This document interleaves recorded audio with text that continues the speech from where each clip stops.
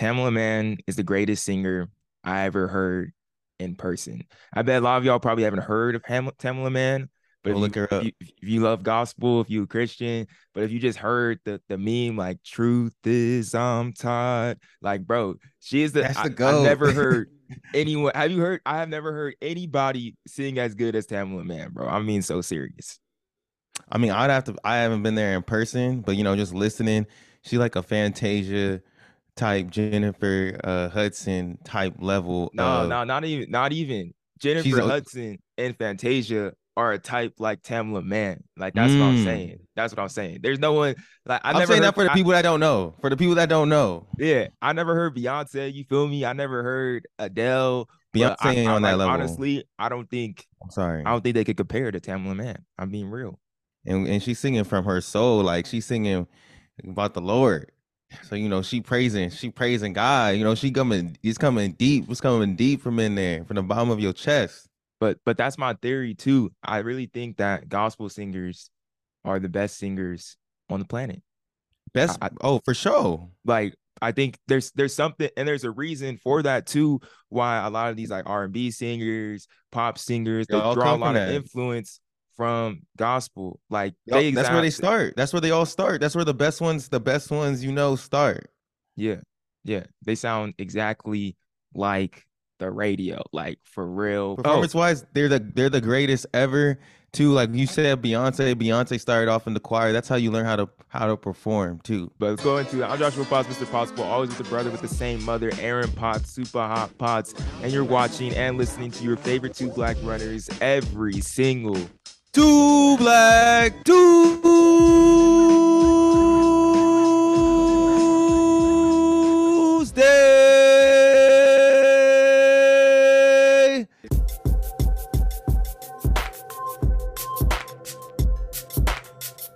And we're back. What is this? Week 7 in a row?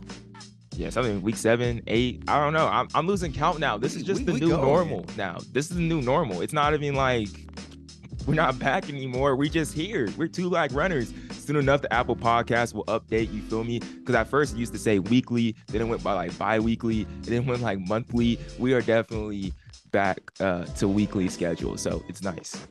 Yeah, man, feeling in shape. Like when you get those runs in, you know what I'm saying? You got 7 weeks, 6 weeks of running in. You like, dang, like okay, we starting to get somewhere. We just getting some conditioning in. You know what I mean? We just putting the base down right now. No, facts. And it's nice too, because I feel like the podcast as a whole, we're kind of like developing a new style of doing things. It's been a lot of just me and you kicking it and talking, and I think it's been great. And we've been bringing on guests that's come on too, and like just talking about a whole lot of stuff. And I think that's what is going to continue. And we have a great podcast really in store. We're gonna have a great interview coming in a second with Abigail Hawley. She's one of the heads at RIDC, the Running Industry Diversity Collective, and she's going to give some great insight into that program. Man. Coalition. Oh, my bad, bro. My bad. I'll have it straight like in 15 minutes. Believe me, I'll have it straight in 15 minutes. The Running Diversity Industry Coalition. That's what she's a part of. And then plus we're gonna talk about some NCAAs that's coming up this Saturday. Everybody's always hyped for cross country. But before we get into anything else, we just heard about this morning. We always record on Mondays now. So we heard about this morning. We had to add it into the podcast. And because we had to talk about it. The World Athlete of the Year's nominees came out on the women's side. The five finalists of the World Athlete of the Year nominees. We got Faith Kipyegon, Yulimar Rojas, Sharika Jackson, Femke Bol, and Tizket Asafa. All are 5 nominees. But the big news from this, there are 5 finalists. The big news from this has to be the one and only, that girl. I'm not back. I'm better. Sha'Carri Richardson was left out, snubbed as the 5 finalists for World Athlete of the Year on the women's side. That's going to be the conversation for sure. That will be the conversation. She's out of it. She's our 100-meter world champion, bronze in the 200-meter, a championship record in that 100-meter race. Aaron, did Sha'Carri deserve a spot on that top 5? I think she does. When you look back at this list, like I'm not taking. I'll tell you who I would take off too. Not even to be disrespectful with it, but Faith Kipyegon, we know what she did. One of the best seasons ever from a middle distance athlete. I'm not taking her off. Yulimar Rojas, world triple jump champion, Diamond League champion. Maybe she didn't have. I mean, she's always crazy. Maybe she didn't have like a world record jump, but I'll keep her on. And then I think this one's interesting with Sharika Jackson, 200-meter world champion, 100-meter world silver, and second fastest 200 of all time.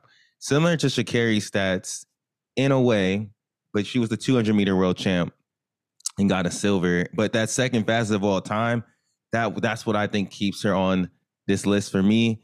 Tigis Asifa, the marathon world record. Some people might be like, bro, that is just one race. Like, how could she make it off one race? That world record was insane. 2:11, that was one of the greatest performances that we've seen all year, male, female, whatever. But then the one I would take off personally is Famke Bol.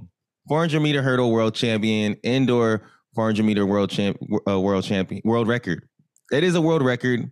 It's an indoor world record. I'm sorry. Indoor world records, I mean, they're cool. World champion against no Sydney. I mean, that's cute.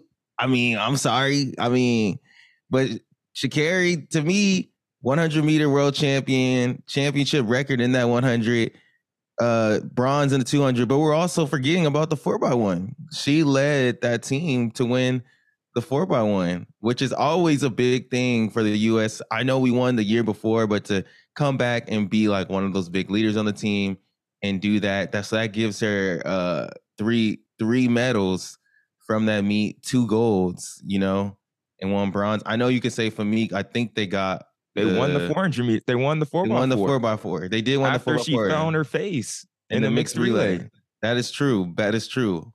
But I think Sha'Carri's individual championship is stronger, and she has 2 individual medals. Famke has a mixed relay. Did she get one from the mixed relay when she fell? No, they got DQ'd because she fell, dropped the baton, everything. It was all bad. But you have to, because people were commenting. I saw a few comments saying that like Sha'Carri, she only won 1 race the entire year. That's not true. Sha'Carri won a lot of races. She was basically.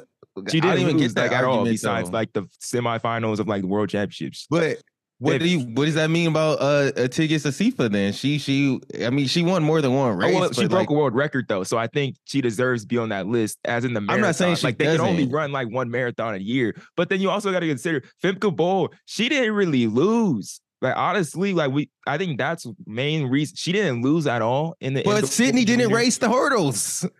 True. I'm just saying she didn't lose at all in the indoor 400-meter. At all. She didn't lose at all and broke the record. She was dominant at that portion of the year. Outdoor 400-meter hurdles, didn't lose at all. But like you said, didn't have the competition in the past couple of years. But in doing that, she still ran the second fastest time ever in the 400-meter hurdles. Talk about competition. Who did Sha'Carri beat? Sharika Jackson, bro? Like, oh, facts. The girl that just ran the second fastest of all time, bro. The mommy rocket. Like this is like the toughest competition in the women's sprints that we've seen in like, maybe ever. Like, so if you want to consider that as well, and that Jamaican 4x1 that they beat too, with Elaine, all them, like, bro, like, come on, man. I don't know. No, I hear you, but I'm saying it from this perspective because I think there's gonna be a lot of outrage over this. It's gonna come up definitely when people start hearing about it. I just want people to understand that, like, it's low key.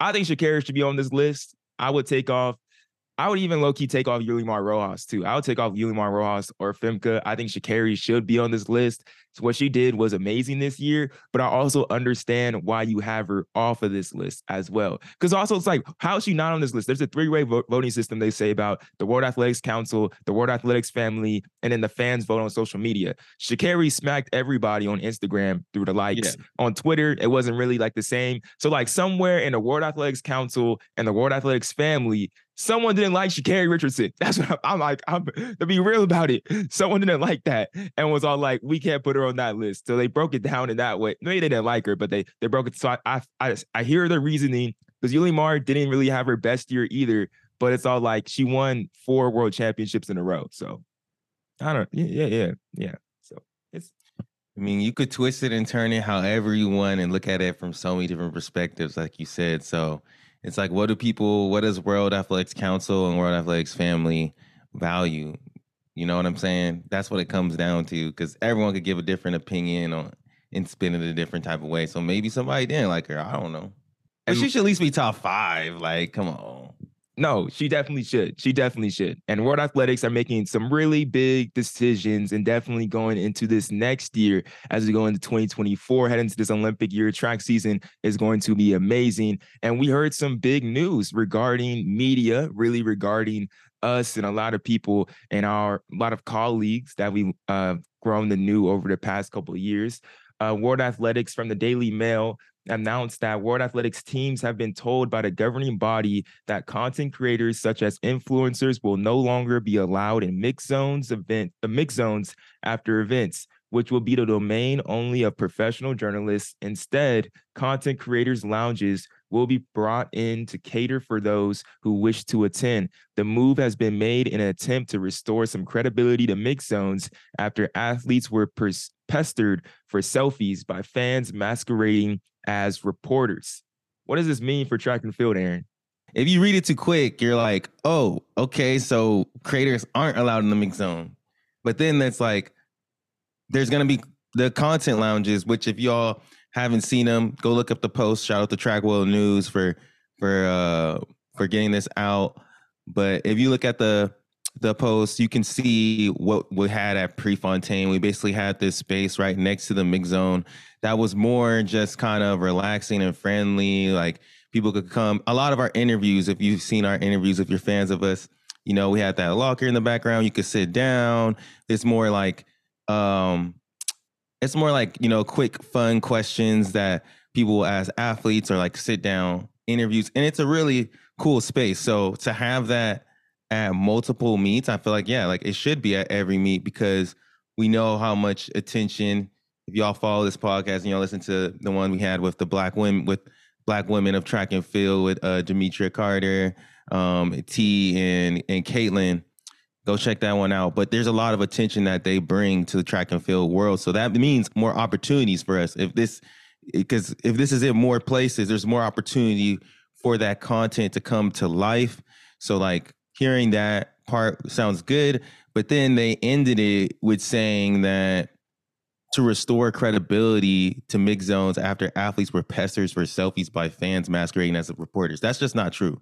I mean, that's just not true. Honestly, I've seen journalists do that more than quote unquote content creators. Oh, I know exactly who that was too. I know. I don't even want to call him out. I'm not even gonna say who. Hey, yo, I say in Jamaica, y'all be wilding. That's all I'm gonna say. And the Jamaican reporters, they be wilding, bro. I'm saying there's multiple. Is that who they talking about? People do that, but I don't see there's not. I haven't seen. Well, I've seen people pestered by doing that, but I've seen people been doing it pretty respectful as well. But I do understand the restoring the credibility to mix zone as in like journalist as a way, but it's kind of just I think it's good to make this distinction of like who's a journalist and who's like making content. And it's good to have content creators, because there's a lot of journalists that they're very it's only one form, you know what I mean? Yeah. It's written, or that's a lot of it's written, or it's video interviews, just an interview with a blank background or wherever it is. But to have these different type of videos that can be made after a race and interacting with athletes, I think that's where we can get like the most engagement. Because when you have a video of Michael Norman or Ryan Benjamin or whoever it is talking after their race for 6 minutes, like that's all great and dandy. Like we love that. We love for them to be vulnerable and talk to us for that time and gives that space even after a big loss. But that can only live on for so long and be like transferred over to so many people, unless it's like such an inspiring like message. But if I can get Ryan Benjamin or Michael Norman pulled over for a second and we do a quick fun reel, that may get like 1 million something views, a whole bunch of likes, and like reach somebody that's never even heard about Michael Norman before, and be able to connect immediately, and like be able to connect immediately because like they don't care about how they finished in that race, because they don't even know the stakes of it. They don't even understand the stakes of it. But it's all like I can understand this funny question or this cool edit that they made. So I think that's why it's going to open the doors up for a little, invite more content creators in. Hopefully, we'll see. Yeah, but it does though, in a way, it does legitimize the work of the content creator And the reporter and the and the journalist. reporter. It's like, hey, that's what you know when you're in this space. You're here to give, everyone on you like this. You're taking these questions. When you come to this space, we're making like social media content that's going to be living on different social media platforms. Some of it still might be sit down and kind of journalistic or whatever. Yeah. But it's going to be curated and formatted like content in a way. So to the athletes, it legitimizes it to the athletes too, though, because they're like, oh, like this is a space where I go here for this. This is where I go for this. And we've seen the success now from multiple events. And it's cool that we got to be a part of the origins of this. And I'm excited to see as it continues to grow, like over the years, what is the content that we're going to start to see, the new creators that is going to open the doors for. That's what makes me most excited. It's like the younger person that maybe watch some of T's content or our content or any of our friends' content. Like there's some kid out there that's a super big fan of track and field that is about to have an opportunity now to come in and take everything that we've done and to another level.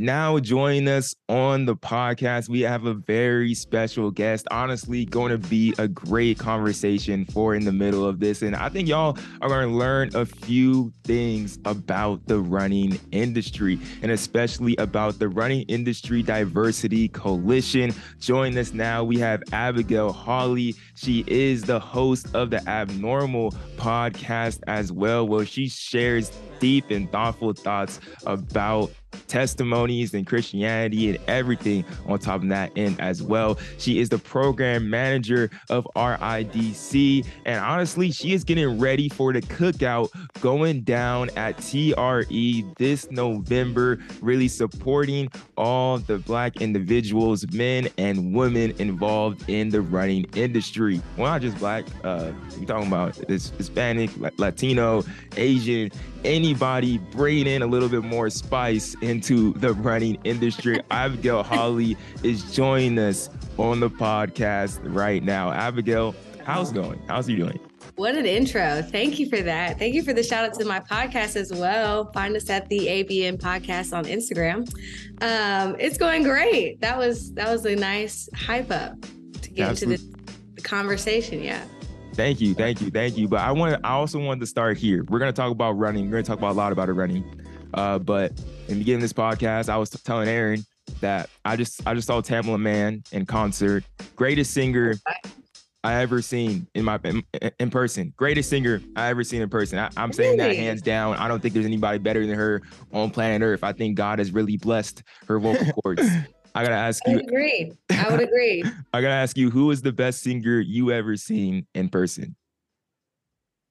Oh, that is a great question. In person, like live? Okay, can I say a famous person then a non-famous person? Yeah.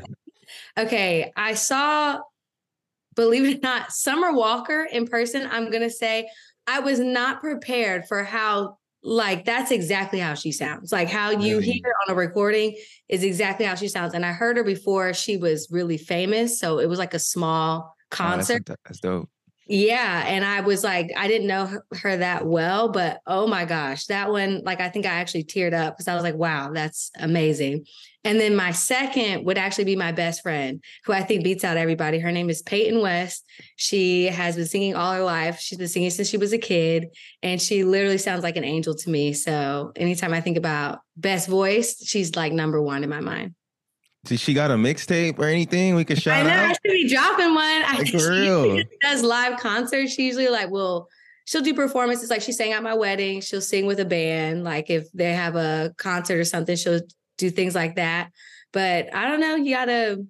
I don't even know what to promote of her. She's just a great person, I guess. Just shout out to her being wonderful. It's just Bro, like an yeah. Easter egg. You just gotta find her on the street one day and just get Yeah, to hear just the best singer get in the blessed. world. But Abigail, let's go into this though. The running industry diversity coalition. What is that? Like, I think a lot of people see the words, see the letters RIDC combined together, and I don't know. I don't know if they know what that is off the first bat, but what would you say? How would you describe RIDC? Yeah, it's a lot of letters, it is. But I would say it's mostly simplified in that last part of it, the diversity coalition. So we are about doing this work in partnership with our members of either the running community. So this might be race directors, this might be run club leaders, or the running industry. So you're looking at those big name brands that give us our running gear, our running apparel. And it's sort of this collective effort to seek out racial justice within the running industry and community, meaning we're looking to create equitable access. So there's a lot of jobs like within running that a lot of people don't know about. One, because it's the world's best kept secret, but two, because most of the times it's been passed along from one white guy to his other white guy best friend to get him into the job. So we want to break that trend and get more equitable access to employment for, we often use the phrase BIPOC, which is Black, Indigenous, and people of color. That's talking, like you said before, your Latinx, your Native and Indigenous community, your AAPI, all the above. We're looking to make the running space more inclusive. So you'll see, like, most of the times we know it's stereotyped. Black people are left as sprinters. Typically, they're not even African American. They're from other countries. We are left out of endurance running. So there's a lot of that also happening within the industry. BIPOC are the least likely to be in leadership positions. I believe Black people are less than 1% of leadership, according to our research. Latinx, even less as well. So just creating more inclusion and visibility for all those people that the industry has been missing so far. That's what the RIDC is about. And we can't do it by ourselves. It's a lot of work to be done. So we have to do that in partnership with everybody participating in it. So we just sort of help try to guide how that process can go. No, we love that. We love that here. That's something that we love to talk about since the genesis of the podcast. Like, I know for me, myself, working at Hoka and just like finding my place, or, coming up through this running industry, like, you don't see other people that look like you, but I'm also like so happy that I get to work in this industry that I'm passionate about, being that, started off running in like the second grade, ran in college, worked at a running store, made it all the way up into like marketing with a brand, and then getting there and seeing like, and just like forget about the other races, just me being able to be there and being like, man, I didn't know like this opportunity existed for me after I was done with running track and field when I was like in high school. So like, that's always been something that I personally been passionate about, letting other people know that look like me, like, hey, bro, we need you over here. And there's a lot that you and your perspective can like bring into the space, and like, we need that here. So I'm super excited to have you on this podcast. But like, what was that like for you? How did you discover the running industry diversity coalition? And were you working in the running world before this, or how did that start? So honestly, kind of similar-ish journey to you, in the fact that I didn't know a lot of this opportunity existed. So prior to working in the running industry, I'm like, my journey is like a lot of people's, had a lot of lefts and a lot of rights. So I started in healthcare. I was actually a recreational therapist, which basically means that I believe in putting modes of therapy into activities you enjoy. And a lot of the people I worked with, running came up in that sphere, but I usually worked within like physical disabilities, like that kind of adaptations, things like that. So I was already in the world of like diversity, specifically within disability.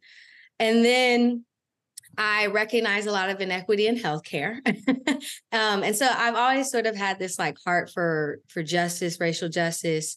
At a very young age, I had a strong exposure to racial injustice, being that I'm biracial, so I'm half white and half Black. But my mother was disowned from her family for marrying my father.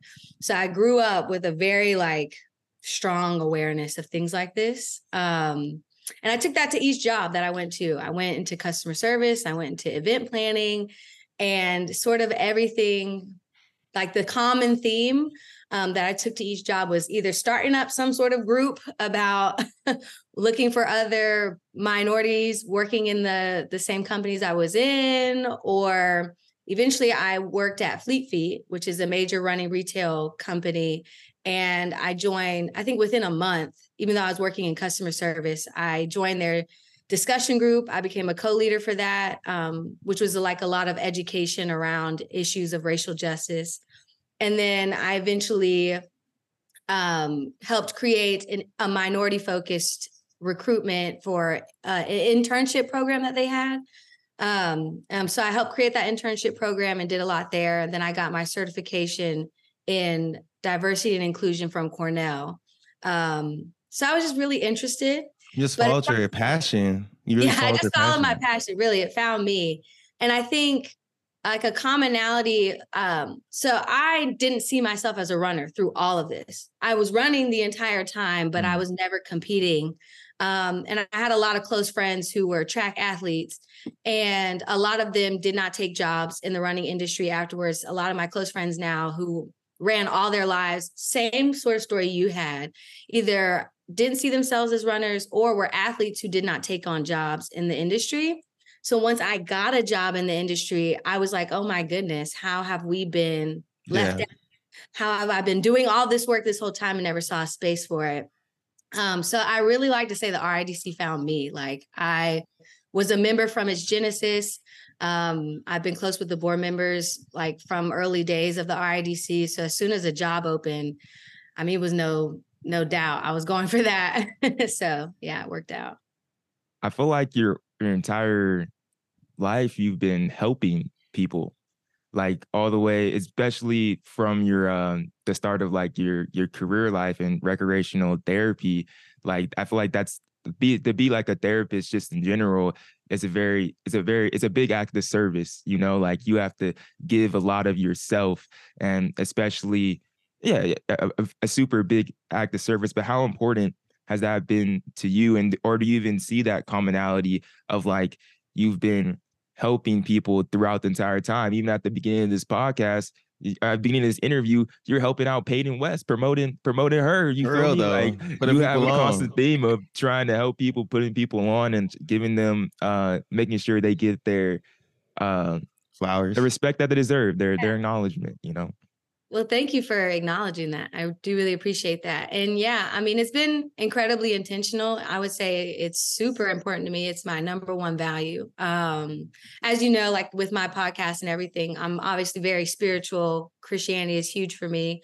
And like the way of faith has driven my life. And very young, I never knew. I was one of those people who like didn't know what they wanted to be. I feel like I was not told that story a lot of how to become something when you don't have a certain category of a job that you want to do. All I knew is that I cared to be like of a servant heart. I wanted to serve. I wanted to help in some form or fashion. And I really wasn't limiting on how that could look.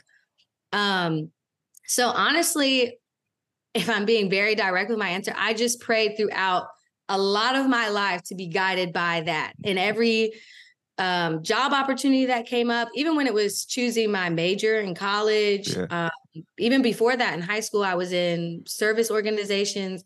I've always been very intentional in my prayer to find opportunities to be a servant to others, because selfishly, it is what gives me energy. It gives me my reasoning. It makes me feel good about myself. It makes me feel good about my participation in the world. So I've just been blessed with a lot of opportunities to do that also align with the things that I love, like my passions, my hobbies, whatever it might be. Yeah. Well, we're thankful. We're thankful for you. We're thankful you know, you have God's ear and you're following that heart, because there's so many people you're helping, and to be in the RIDC as a program manager, we're grateful. We need people like you doing those things. But can you describe to us too, what does the role of the program manager entail? Everything. It's a lot. I would say primarily I would describe it as like, so the board and our executive director, Kiara Smalls, who's amazing, as you know, they're like the big visionary, especially Kiara. She's really our, like, I would say she's kind of helps us see our North Star and stick to it. They come up with like our strategic plan, our major goals. You know, seeking out racial justice is a tough, is a tough goal. So you have to break that down into actual actionable steps. And then my job is taking those goals that they break that down into and figuring out what programming makes sense to accomplish that. So that might be coming up with the education. So we're an education-based nonprofit.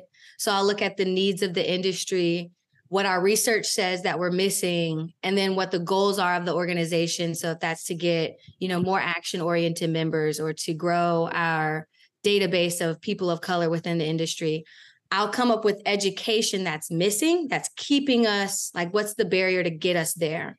So I might create workshops. I might create toolkits for companies or suggest things to add to our research. But I think a big part of what I've tried to do as a program manager is not keep our stuff white facing. Even though a lot of white people hold power in the industry, that doesn't mean they're the only ones here.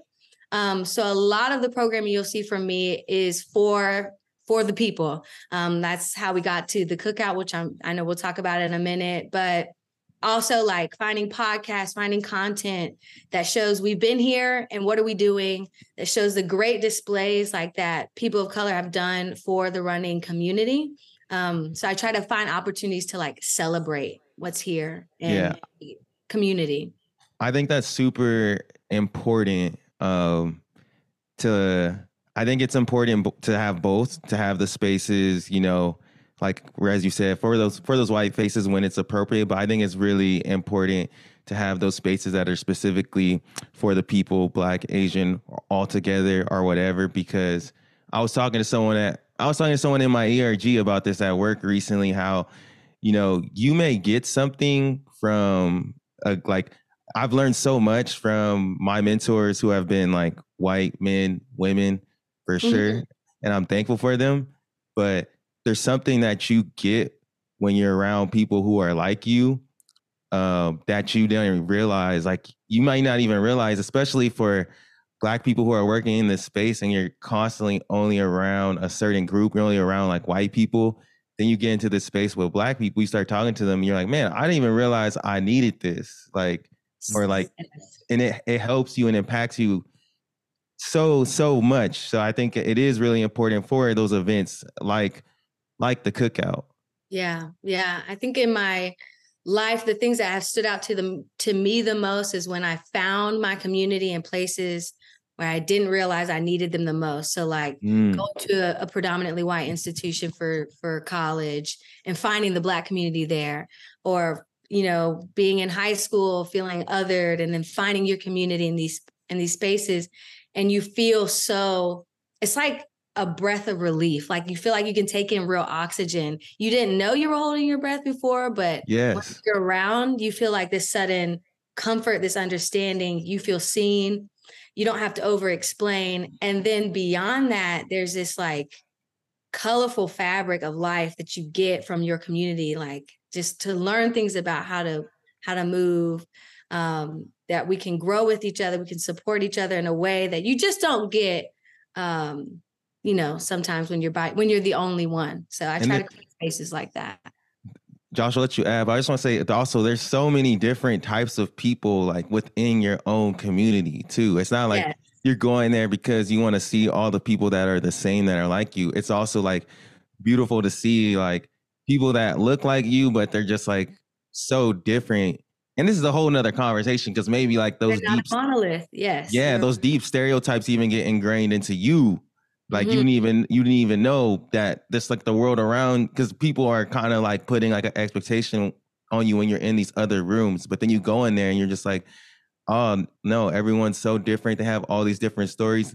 They have a crazy different story like me too. So I yeah, could I go think on about this all day. I could go on about this no, all. for real though. You're so right. I mean, it's just like you said. Sorry, I know, Josh. Yes, but No, go ahead. to what you said at the end there of like, there's some things we ingrain within ourselves. I think, not to get on a whole tangent, but people think white supremacy is just for white people. No, it's like this indoctrinated belief system that we have as a culture, as a society.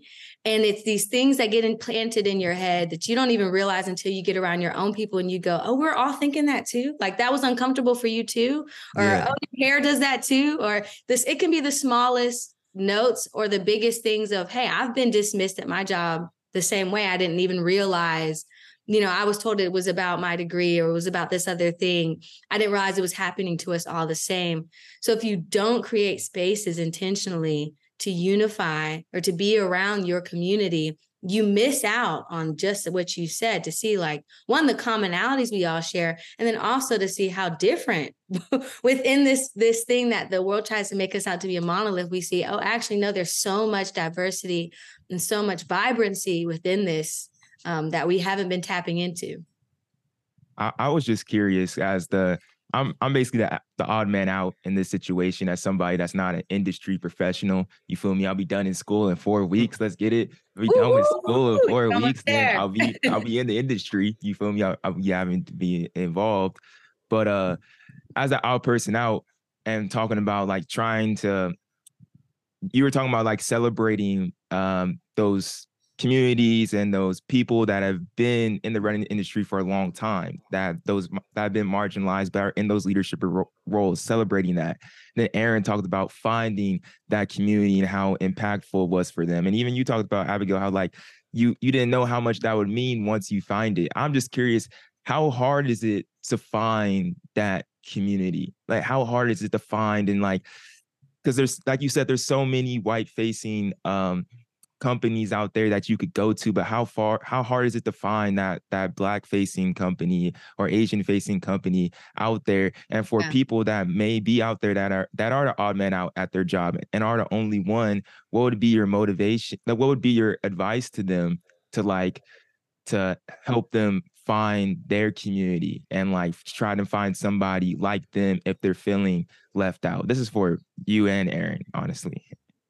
Yeah, great. Fantastic question. I think there's a couple of things here. Number one, one thing I've learned is people of color are everywhere. If you're not seeing them, you're missing them. So I think the start is not actually to the people who are looking.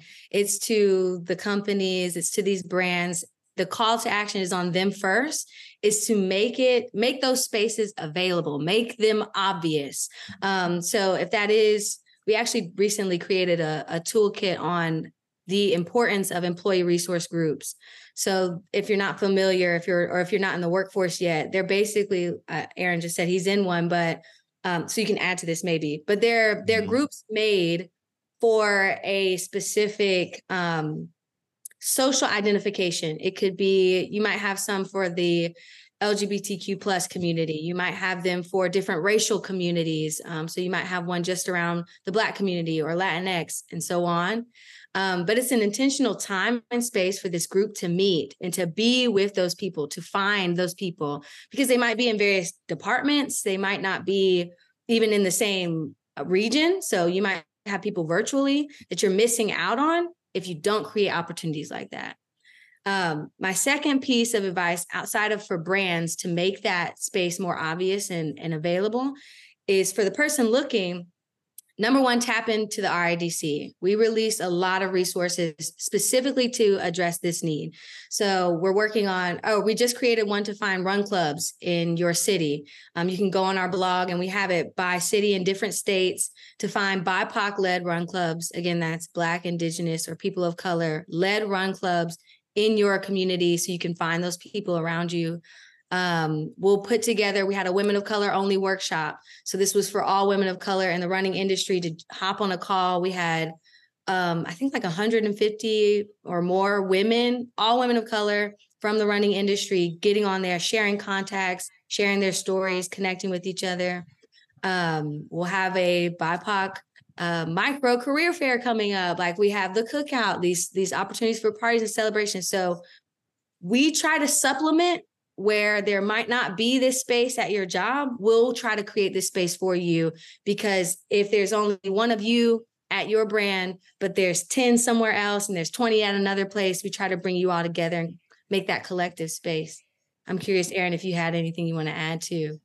Yeah, I would just say I think back, Joshua, for me and you, like I think this was last year when we did that series on just like Black tastemakers, you know, and it was all based around like the running industry. And we quickly found that like there were people, you know, doing things in the running industry that just maybe they don't get the notice as much, but I think it's just super important for us to like tell those stories when we have the opportunity. But it also was a self-discovery for me and you to be like, dang, no, there is like a Black community in the running industry, in the running world. And I think it's like also, I feel like it's a part of my responsibility to be someone that's like connecting those dots, or like when I see that Black person doing that thing or whatever, just to say what's up, you know, and just talk to them. And I agree with you with the Black employee resource groups. I think that's super important. I just think there's a lot that you can really get from those people, even if they're not, in my opinion, I don't even think that they have to be like a super high up person. No. It's just anybody that, because they're going to have just a similar experience that only you are going to share for them. So I would say if you're at your job or at work, don't be afraid to reach out or like talk to them. It's not like you're not being like extra or that guy or anything. Just be friendly. You know what I mean? Because I just feel like you really don't know, but there's like a lot that you're gonna get from that you didn't know. I even think, bro, like Joe Holder, when we met Joe Holder, Joshua, like I had no idea like who this dude was. We had this podcast. Long story short, we got invited randomly to this podcast with Mev Kaflexi in New York. And we were like, what the heck? It was like a round table. It was all these people. Joe Holder, if y'all don't know, he's like a health and wellness like advocate on social media. He's super big. I had no idea who he was on Good Morning America. Yeah, this dude is huge. But after like New York City Marathon, that man is big. But something about like when he's talking, I'm kind of like, I was like a kinesiology major, so I'm a little bit into health and wellness and stuff too. Yeah. You know what I mean? And I'm a runner and stuff, but just seeing how once I started following him, and I'm like, man, like he's taking this thing like so far, and how he did it. Even just forget about him being Black, but just me being able to see some of myself in him. And like one thing he talked about the podcast was he said something like anything you ever want to learn, you could find like in a book. Someone wrote about it. I don't know, that stuck with me. And like, yeah, I feel like I read a decent amount now. I was already into reading now, but I've only continued to like do more and more and stuff. But like something about that coming specifically from him, like as a successful like Black man in his like maybe early 30s or something, I think that like stuck with me in a different way. Made me think, man, maybe that's like somewhere I can see myself being. You know what I mean? So I don't know. I think it's hard, but it's also like in the same way, I think it's easier than you think, even if it's just like that one other Black person at your job, you know? I will say with this job, it's given me the opportunity to talk to hundreds, at this point, thousands of people of color within the running community, literally, whether in this country, out of this country, beyond. And I'm not exaggerating when I say almost every single one of us shares the same feeling, like we're the only one, or like we can't find the others, or like we've been kept out of the community. Or if we find a community, we find this like one pocket and we can't get outside of that. Like you said, it does not matter job title. I mean, I've talked to people at the top of senior leadership who feel isolated, who feel like they haven't found a community until they met the RIDC and finally met other people to talk about this with. So really putting yourself out there. If you see somebody, trying to connect with them, like you said, if you see a story about any sort of like, you see a nonprofit, you see a run club, you see something that you're excited about, share it, promote it. Because the people are there. They're just being missed. And then another last piece of like practical advice, if you can find a retail store owned by someone of color in your community or near your community, usually they have a lot of connections. Like if you can just try to get in touch with that, whoever works there or a management there, if you can try to get in touch with the owner, usually a lot of run clubs go through them. A lot of people, they're seeing new faces in their door all the time. Even if it's not owned by a person of color, you can try to start something in connection with a retail store, which is it's just an easy way to find like the run community because they're already coming there. So just one other piece of advice. That was a lot of great practical advice by you guys. Great job. I think you could go into that, like you can use that outside of running and any, like not even just running industry, just in life in general. Like when I go into it, believe me, I'm definitely the dude that feels like I'm weird, you feel me, and doing too much. But like I'm trusting y'all that like I'm not doing too much. So if somebody gets mad at me, I'm gonna tell it's y'all guys' fault. But at the end of the day, I think it definitely is great advice. You're not weird. Everybody wants and needs a community for sure. And I love that RIDC is doing that, and you're doing that in a big way at the cookout, at TRE, the running event.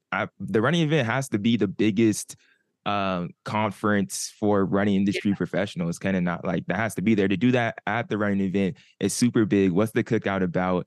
And like, yeah, what is it about? This is my baby. This is this one I'm like thrilled about. So you're right. The running event is the largest trade show in the running industry. In general, it's huge. If you're not familiar with it and you're listening to this, it's like, I think they have over 10,000 people who attend, some crazy number. It's a bunch of brands. I mean, every brand you can think of and brands that you haven't even thought to think of are there at this like sort of big exhibit hall. And they all set up booths to peacock about what they're going to do for the next year or what they've been doing. That's so great. It's really an amazing event. But usually afterwards, all of these brands, or a lot of them, will throw big parties. And it's sort of just like, it's a get to know who's who. Maybe it's an opportunity to connect with like business deals you haven't been able to, or to meet community members you wouldn't otherwise know. But my first experience at TRE was last year, and a lot of our board members have gone multiple years, and it just felt super white. Like that's the best way I can say it. You would go and like, I felt like I was invited to a frat that I was not supposed to be at. Like, it was just like the music told me it wasn't for me. The food told me it wasn't for me. And the people didn't reflect me. Now, that doesn't say that the people aren't amazing once you like get to talking, but just that first like visual, and that creates like a discomfort that I think we're all familiar with. So last year I was like, we should do our own. we should have our own version of this. And not thinking anybody would go along with my idea, but it worked out. So that became the cookout. The name was chosen intentionally. One, because it literally is a cookout. It's all about the food. It's all about the fun. But the name, if you're familiar with like the colloquialism, Black people often say you're invited to the cookout. It's a loaded phrase. It means I'm allowing you to like, I'm treating you like family. I'm allowing you to commune with me. I'm trusting you to be around my closest people and in my private spaces, which means you have to be all for me and my people, not just myself, but for my community if you're coming to the cookout. So that's what this is. We're inviting our engaged allies to be part of this. So we have some really amazing sponsors who stepped up to make this event possible. And it's free to people of color. We intentionally set aside for every sponsor, they purchase tickets, and they, on behalf of people of color in the running community, purchase tickets for them. So I think we sold 12 to sponsors, but you get 13 for the BIPOC community with that sponsorship. So we have over like 100 spaces set aside intentionally for people of color to get free access to this event. The event is like it sounds. There will be a DJ, there will be a performance, there will be dancing, there will be soul food. It's about to be turned, man. It's gonna be a party. Like it's a celebration. And I think the biggest part of it is a lot of times we spend a lot of our effort talking about the issues, like talking about the challenges, the barriers, the holdups within the BIPOC community. But we don't like get celebrated enough. We're often talked about for our struggle, but not for like all the wonderful, great things we are. So this is a space for that. This is a space to like show off, be great, and celebrate. Yeah, I think it's super cool. I was stoked when I saw this event, and I love the intention that you have behind this event, because the majority, if you're in the running industry, the majority of the events you're going to go to, like races and everything, it's not going to be geared towards you. So at this event where there's so much like conversation and networking that could be happening, like and to put, the engage, even having the engaged allies there, along with just like, people of color being able to interact with each other. I think that's so important. And I think that your messaging and communication around the event has been great, and people know what to expect when they get there. I feel like it's going to be really great. Thank you. We're really excited about it for sure. This was like our kickoff into, we spent a lot of time doing education about here's how you can go about this. Here's what we recommend. And now we're like, how about we do it? We're going to create our own inclusive event. If you don't know, like in 2021, we did a workshop on creating an inclusive event. And so this event, I'm actually using what we said, this is what you ought to do, and we're going to do it. And then I'm going to create a follow-up workshop to talk about exactly what that looks like. So this is from our vendors, the help we had with the event planning team, the photographer, videographer, the performers. Everybody has been with the priority of seeking out people of color to put this event together and creating a space for those people. So no, that's a great point, because so brands could come to this and they can learn, take note on like, oh, this is how, if we want to create like a diverse event in the right way, this is how we should go about it. You are setting that standard, setting that example. That's really cool. Thank you. This sounds fire. I'm super excited to hear from them. Aaron will be there. My other brother will be there too. So I'm super excited to hear how this all goes down, the cookout, or for other people, this may be the carne asada or the menudo, or exactly. Honestly, I can't go. I don't have a super long list. That's really the list. My list kind of runs out, or it'll be Sunday dinner for other people. But like, I'm super excited for this opportunity. Before we get out of here, Abigail, I just want to know, because I bet there's people listening to this podcast that may have not heard about RIDC, but they're hearing about all this such great work. How can we help out? How can we support RIDC and all your guys' efforts in the future? Love this question. Let me rewind to say when the cookout is, because I don't even think I said that. It's November 29th, so it's coming up real soon. It's in Austin, Texas, and it starts at 6:30. So if you want to get in, come early. And there'll be food for everybody. So that's included. And then as far as getting engaged with the RIDC, of course, you can show up. You can connect with us there. You can also find us at runningdiversity.com. If you want to get involved, there is a button that says get involved. So we make it real simple.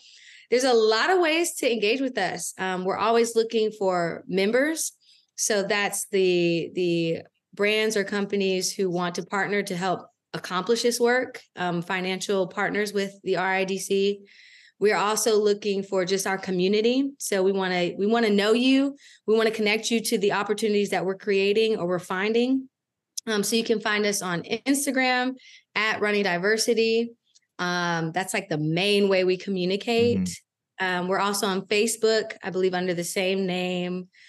And I think those are like the big ones. I think that's how you can find us. You can find me on LinkedIn at Abigail Holly on LinkedIn. And we're also on LinkedIn at the Running Industry Diversity Coalition on there.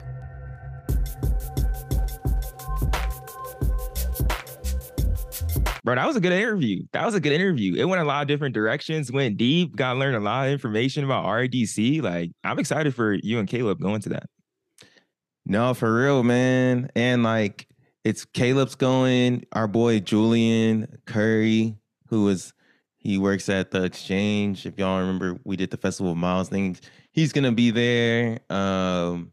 Who else? Maybe Demetra might pull up. My boy Daniel from On might come through. So I already starting to like kind of build my little Black network. So I'm excited to keep on like building and just meeting people like that. I feel like there's gonna be a lot of people there that I know, which is cool, especially from the genesis of this podcast, like how we talked about like find the Black community in the running world. I think we're doing a great job because we got our media partners who I want to get more involved in, like, you know, like when she's saying like those workshops and stuff, like I feel like we could be those media type of people that are kind of like involved in this in a way. And I feel like that will help us and help them, but just connecting all of those dots. I think we're right in the middle of that. So it's cool to always, you know, just stay in touch with it. Yeah, and I really feel like RIDC is doing something, because I feel like oftentimes like we'll talk about like running media and be all like, man, running media is definitely like behind the 8 ball on a lot of things. But I feel like RIDC is like getting ahead of the game and like in what they're doing. Like they're right on, they're on perfect timing of what they're doing and trying to create this community create this BIPOC community and just be able to like have so many people involved. So like they're on perfect timing at the moment, standing on business. You know what I mean? Standing on business. On business. And that's what a lot of people are going to be doing.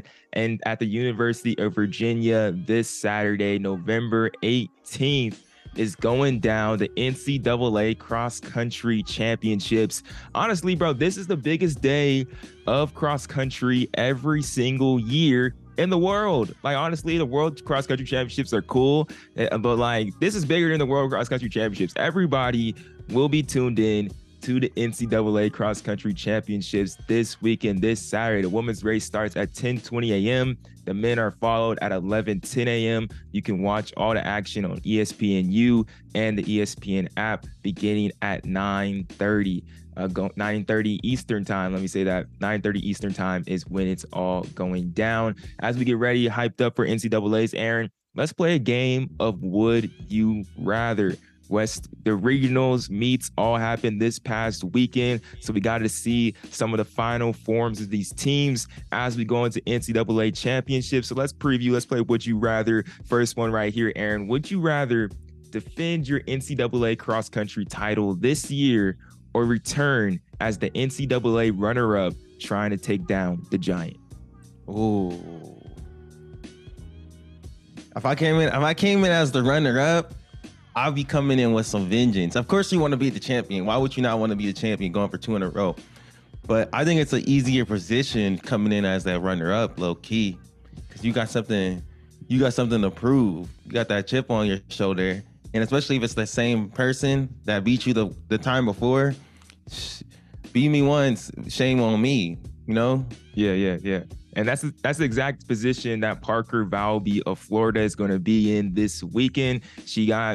Caitlin Toohey smacked her that last K last year at the NCAA championship. Caitlin Toohey getting her first NCAA title, but now Parker Valby is back with the vengeance, and she smacked Caitlin Toohey at the Nutty Comb Cross Country Invitational. So that's going to be an epic battle right there between Caitlin Toohey and Parker Valby. Who will win the battle this time? Next up, Aaron, would you rather win your first NCAA team championship in school history, or would you rather complete a 3-peat winning the team title for your school? Okay, it depends. If I was someone that was on the team for each championship, I'm going with the 3-peat. You know what I mean? Because like that's crazy. That's crazy. That's just not never done. But same thing, winning your first championship ever. Dang. It's pretty epic, but I'm gonna go with the 3-peat. Really, the 3-peat? That's what NC State is on. They're on a mission to win their 3rd NCAA championship in a row. They'll actually be the 3rd team to do that. Villanova, actually won like 7 times in a row, like in the 80s or something like that. I just found it out today. But then also, I believe Stanford also won 3 team titles in a row as well. But so it'll be the 3rd team to do that if they accomplish that this Saturday. But they're gonna have to get through NAU, who's just looking dominant. I think I'd rather be the first team in NCAA, like for my school program history. I want to be NAU. I want to be the NAU women and take them down, bro. That's gonna be an epic race, honestly. That's what I'm most excited about. Yeah. But if you the NA, you could be Footsum. If your team keeps on winning though, like that 3rd, like then it's just like, oh yeah, you were the start of it. But if y'all lose the next year, it's just like, I mean, you'll always be remembered in your school history, but they're gonna be remembered in national history like forever if they get a 3-peat. I guess so. Yeah, but they're gonna go down as one of the most dominant ever. But also, in this situation, they could also be known as shutting down a dynasty too. That's pretty epic. That's pretty epic for the NAU. Slaying the dragon. We'll see it. And there's something really epic that happened at West Regionals that I want to talk about. So would you rather be the low stick helping your team make NCAAs, or the 3rd or 2nd man making a difference by a 1/10 of a second helping your team make NCAAs? You know what? A lot of people are gonna be like, yeah, I run to be the fastest guy on the team. But you know who really gets all the glory in those situations? It's Danny Diaz. That was his name? McFarland? Yeah. McFarland. Danny Diaz. Do y'all remember in McFarland when Danny Diaz was, bro, you might have to play the clip, when Danny Diaz was hawking down people in the last 100. That's not Danny Diaz. That's not Danny Diaz. Nobody care about the low stick, bro. Nobody care about the low stick. Even the low stick don't care about himself. He like, yo, I'm gonna do my job. I need one of y'all to step up though. If you could be that dude that steps up and by a 1/10 of a second, bro, you getting all the glory. So I would say that would be my pick. And that was definitely what Portland teammates Daniel Abdallah, friend of the show, and Jonah Bordursky. I don't know if I'm saying that man's name right, but hey, Daniel will let me know. They finished 18th and 20th, and everyone around them they beat by a 1/10 of a second, claiming NCAAs. If they would have lost in any way of that 1/10 of a second, CBU would have went in at NCAAs, or you could have been Matt Strangio, surprising the field, finished 2nd place behind Kai Robinson. Wait, so CBU didn't make it? No, they pushed CBU out. We love to see that over here. I'm sorry, we APU, man. That was our rivals, bro. We love to see that. We prayed on y'all downfall. No, I'm just kidding. CBU who? Yeah, come on, man. That's crazy. That's crazy, bro. Why you disrespect the Riverside County like that? I'm sorry, bro. I'm a Cougar. I'm a APU. The Cougars. We got go Cougs, man. We got nationals next week. So let them know. Lastly, right here, bro. Would you rather want your school to have the most team championships in NCAA history, or the most individual championships in NCAA history? I would rather say I want team, because it's cross country. If it's track, it's different. I want the most team championships. I feel like that's what a lot of NAU people are gonna be saying to Oregon this past weekend. We've been having the conversations of what's really Tracktown USA right now. Is it Eugene? Is it Flagstaff? You feel me? Oregon men are even gonna make it to NCAAs this year. NAU will have the men and women there, but Oregon has the most individual winners on the men's side, obviously with some legends of Steve Prefontaine, Galen Rupp, and Edward Cheserek. But then NAU is currently tied with Oregon for the most team titles in NCAA history on the men's side with 6. But if they win this Saturday, they'll be tied for third with UTEP for 7 championships. I think that's just interesting. NAU and Oregon going back and forth. NAU's kind of, even they have no individual winners yet, but like they're definitely moving up in the ranks as more legendary than Oregon. I don't know. I mean, they're right there. Flagstaff is just the place everybody goes to train. Mike Smith is training professionals now too. So hey, Flagstaff is one of the meccas, bro. It's definitely a mecca of running in this country. People from outside of the country move to Flagstaff to train. People don't come from outside the country and move to Eugene. I'm not even gonna cap. And you said that with no excitement at all, bro. Like, golly. I mean, hey, bro. Shout out to my boys, Coop. Shout out to my boy Grant. Got to get out of there. You know what I'm saying? That's good. I actually seen this thing. I didn't go into super far into it because we didn't have time to put into the show today. But I think on Let's Run, they're saying that like Mohamed, there was like an article, not just like on a thread. That like Justin Knight, Evan Knight, Evan Yeager, and Mohamed said like they're happy with BTC, and like there's no problems after leaving with those three leaving. Like everybody's happy. They said Yeager said that there was a negative vibe when they first moved to Oregon, but like everyone has a positive mindset, and like yeah, everybody's cool. They're chilling. I love to hear that. That's good. I'm happy that they happy. You know, everybody happy. You know, the people that wanted to dip from Eugene were able to, you know, get out there and spread their wings. So, man, just hoping Justin Knight comes back healthy. I like Justin Knight, Mohamed. That's low-key. That's tough. That's tough right there. So, Canada boys, bro. Like, I just hope that he comes back healthy because he is one of the best in the world. He's very capable of being a medal contender. Yeah. So, and a good personality too. Like somebody that's a dog that like wants it. And like, as we've seen, somebody that was dominant on the NCAA scene in cross country, especially like a straight dog. So I hope he comes back too. Hopefully Evan Yeager gets a couple more years as well to really like put something together. I would love to see him and Hillary battling it out at the Olympic final again for the U.S. in the steeple. I think we will. I think Evan, he's gonna get together. He just has to get healthy. As long as he's healthy, he'll probably be he's gonna be on the team, in my opinion. Hillary gonna be on the team, bro. That was just unfortunate last year. No, yeah. We gotta get him back on or we gotta get him on a podcast or something, like do a short interview before like during track season or something. Because yeah, that dude's I think he's about to eat. Once he ready again, bro, he was running good. Hillary was running good, but yeah, let's get out of here because this podcast is probably getting long. Thank y'all. Appreciate y'all for coming back on the podcast, listening with us. Man, it's been a pleasure. Been killing it for the past 7-8 weeks, however long it's been. I also put this out there, man. If y'all been rocking with us, definitely on this new format, this new injection of life in the Two Black Runners podcast, hey, leave us a review, man. Leave us a review on Apple Podcasts. Share it with a friend. Definitely, this podcast will be a great one to share right here where we dive into RIDC and so much about what they're doing for the BIPOC community. And like, yeah, bro, leave us a review. Like this podcast, 5 stars, you know, or you do 4, 3, or 2 or whatever. Just, you know, give yourself something, man. Yeah, give your opinion, bro. We like to hear what you want, what you don't like. You know what I mean? Yeah, but appreciate y'all. Definitely the ones that listen all the way through to the end of the podcast. You truly are a real one. I know I haven't been saying that, but y'all still some real ones. So appreciate y'all sticking with us. We're gonna have another one coming at you next week on the podcast. I'm excited about that one. It's gonna be with my alumni APU. So be on the lookout for that as well. But until next time, we will see you on a Tuesday, a Two Black Tuesday, if that. Let's get it.